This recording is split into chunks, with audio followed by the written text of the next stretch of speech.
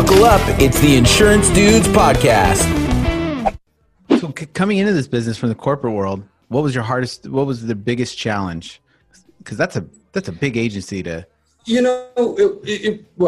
I worked here for 12 and a half years before I took it over. So okay. When I came in, I was green. My background, my degree is in finance. It's funny. I actually wanted to be an attorney growing up, and then went to college and realized what law school actually entails. And I didn't have that kind of gumption.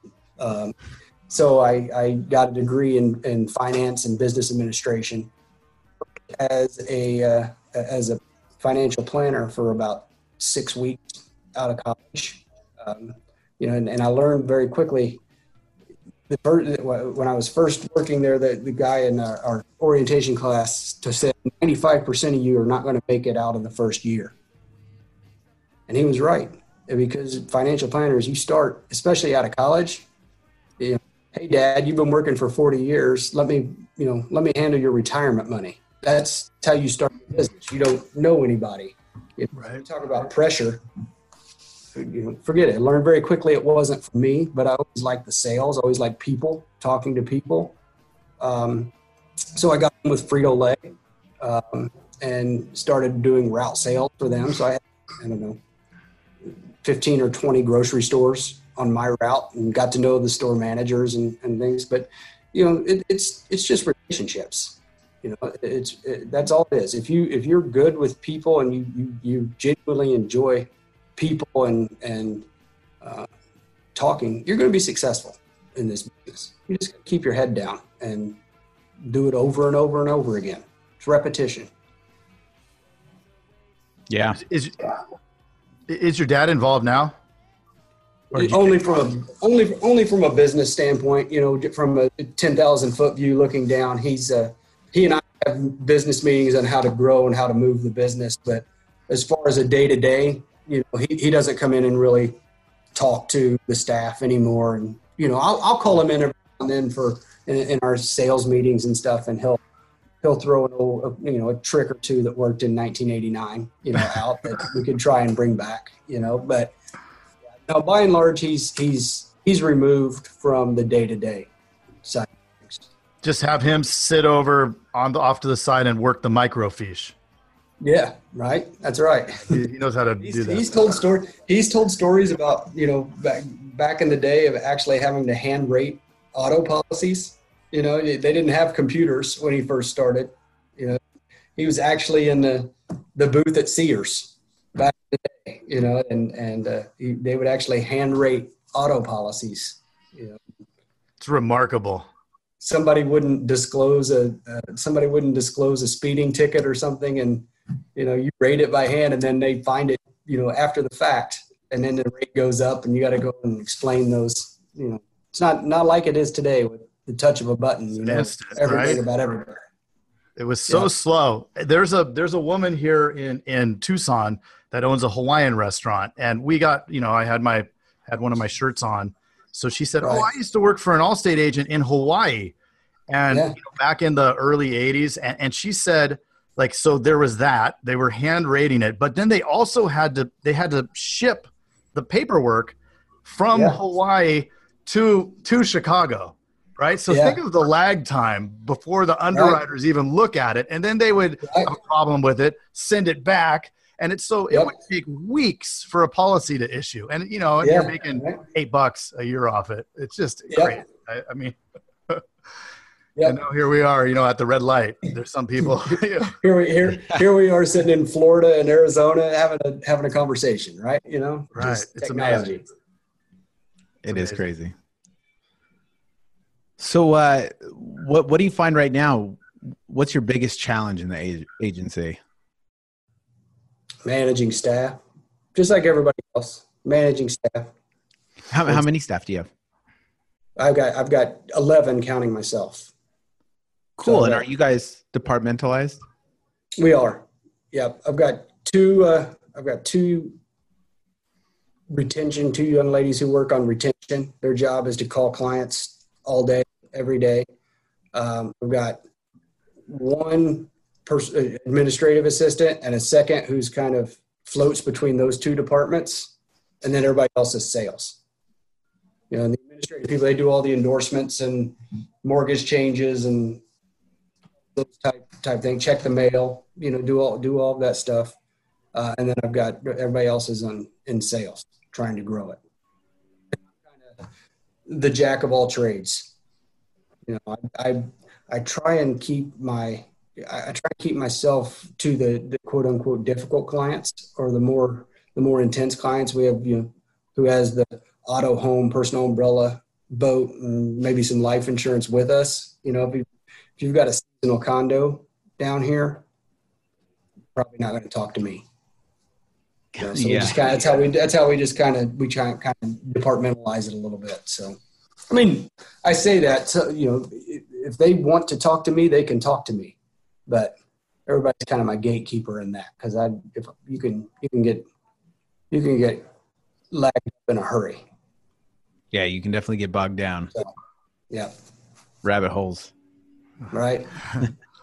Rabbit holes. Yeah, some little thing that starts off with "Do you have a minute?" can end up where now you have to call RNBC or an afternoon, right? Yeah, exactly.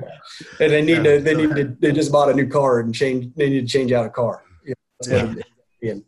No, I'm going to get you over here. I know that she's going to do a much better job helping you on that. So yeah, and you know, like everybody else, you have some of those clients who they only want to talk to Dan, and that's fine. You know, I've got one lady who just refuses to give her credit card to anybody else in the office but me, and that's fine. She's 82 years old too, so you can give a little grace where grace is due.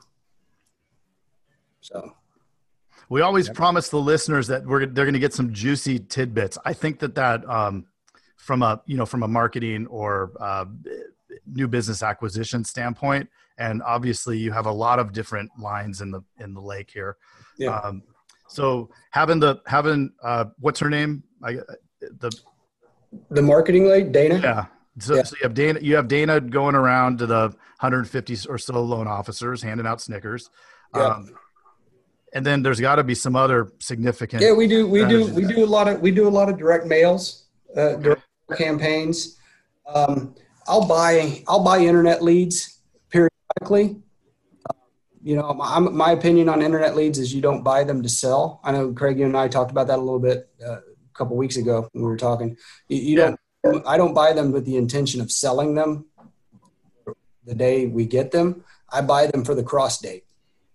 Because an internet lead, you know, typically you call them and you're the seventh person that's called them, and they're tired of talking about their car insurance that day. But 6 months later, you know, they're ready to talk. So you buy their name and number is what you're buying out of that. So we'll do that periodically. I don't do that.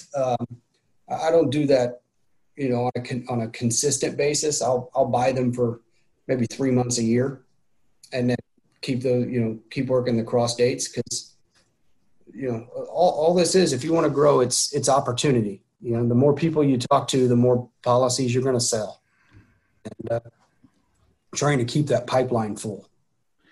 What's your number one advice that you'd offer any new agent that's starting out? Just stick with it. You know, it'll all work out. People give up too easily on things, and, you know, in my experience, and you know, it's not always going to be good months. It's not always going to be, you know, I go home at night and, you know, beat my head against the wall, use my sounding board. Not every day is a great day. It's just not, you know, but specifically for the agency owners out there, you know, number one advice I'd give you is don't let your staff see you having a bad day.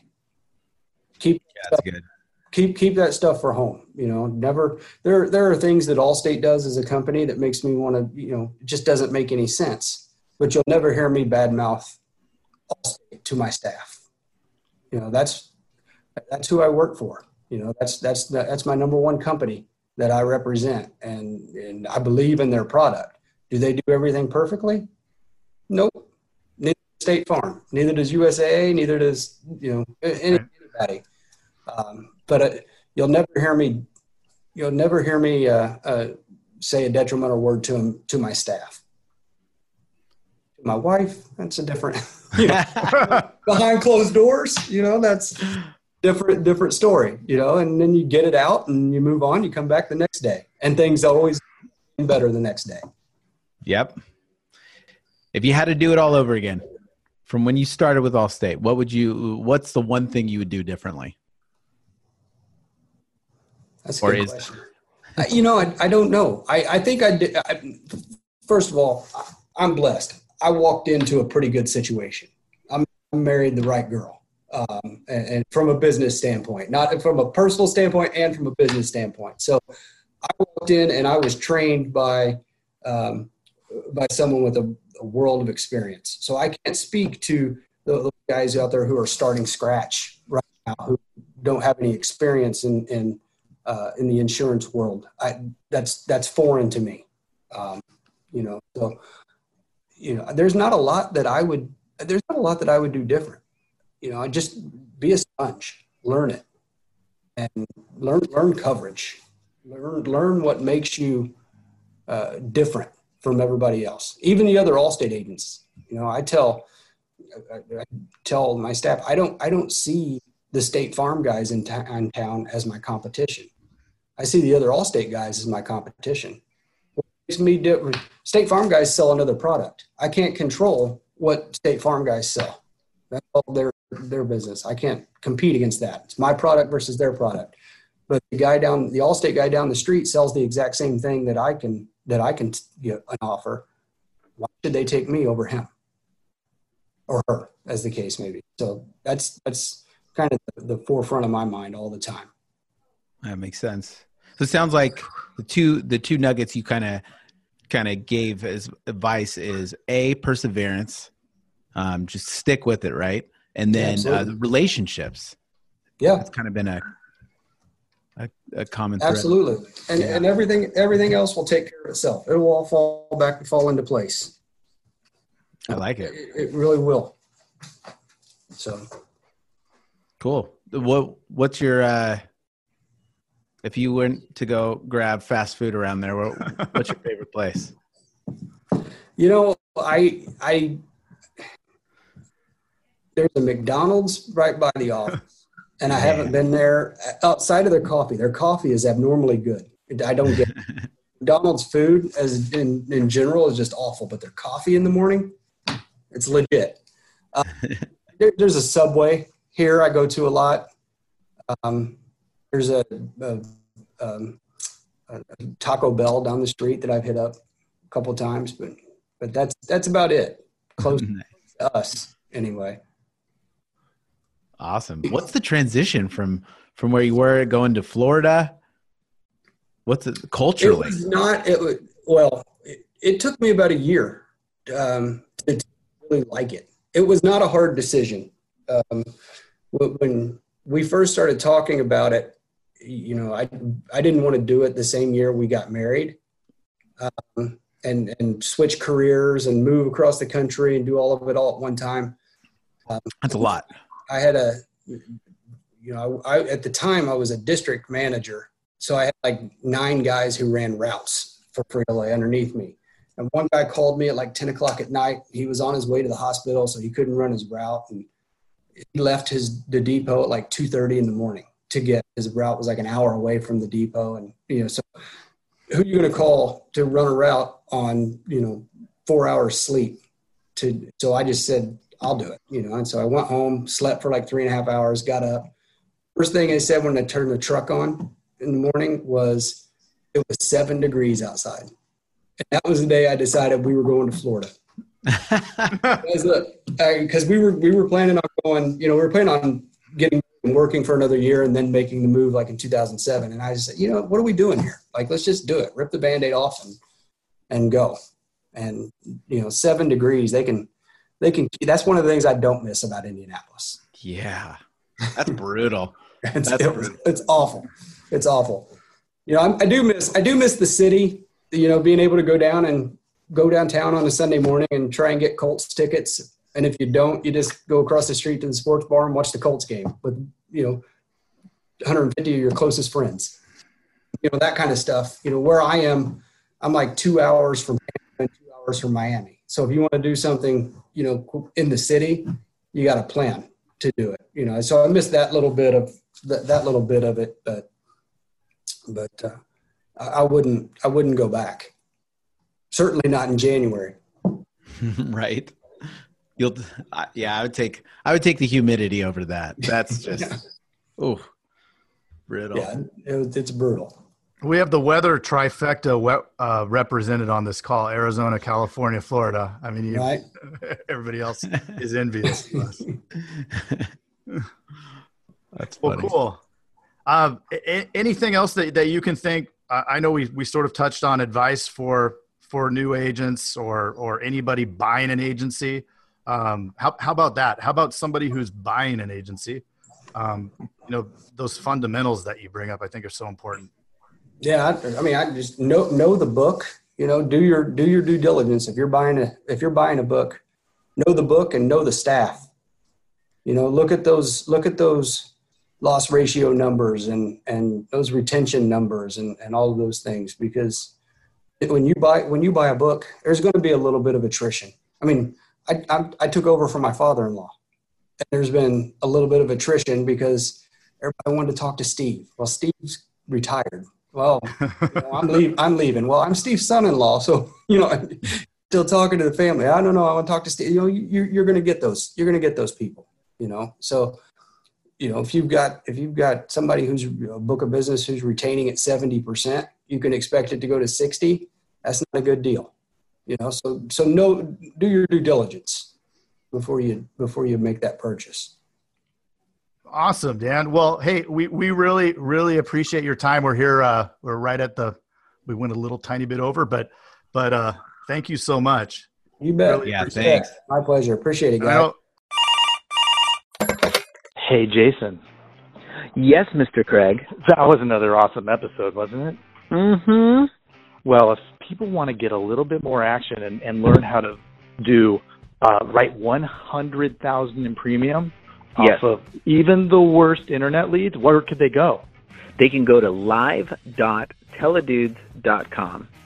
Ooh, that sounds exciting. Are we going to be there? Yes, it's a weekly call that we're doing right now. It's live, and it will show you the process. The entire process is super awesome. I love it. Let's do it. Let's do it. Sign up right now, live.teledudes.com. Live.teledudes.com. That's live.teledudes.com. Hey, Craig, there's a new community that we are starting that I cannot wait to tell everybody about. It is our live texting community where you and I are going to answer people's questions and give them free content, right? Are you kidding me? We get to talk to them?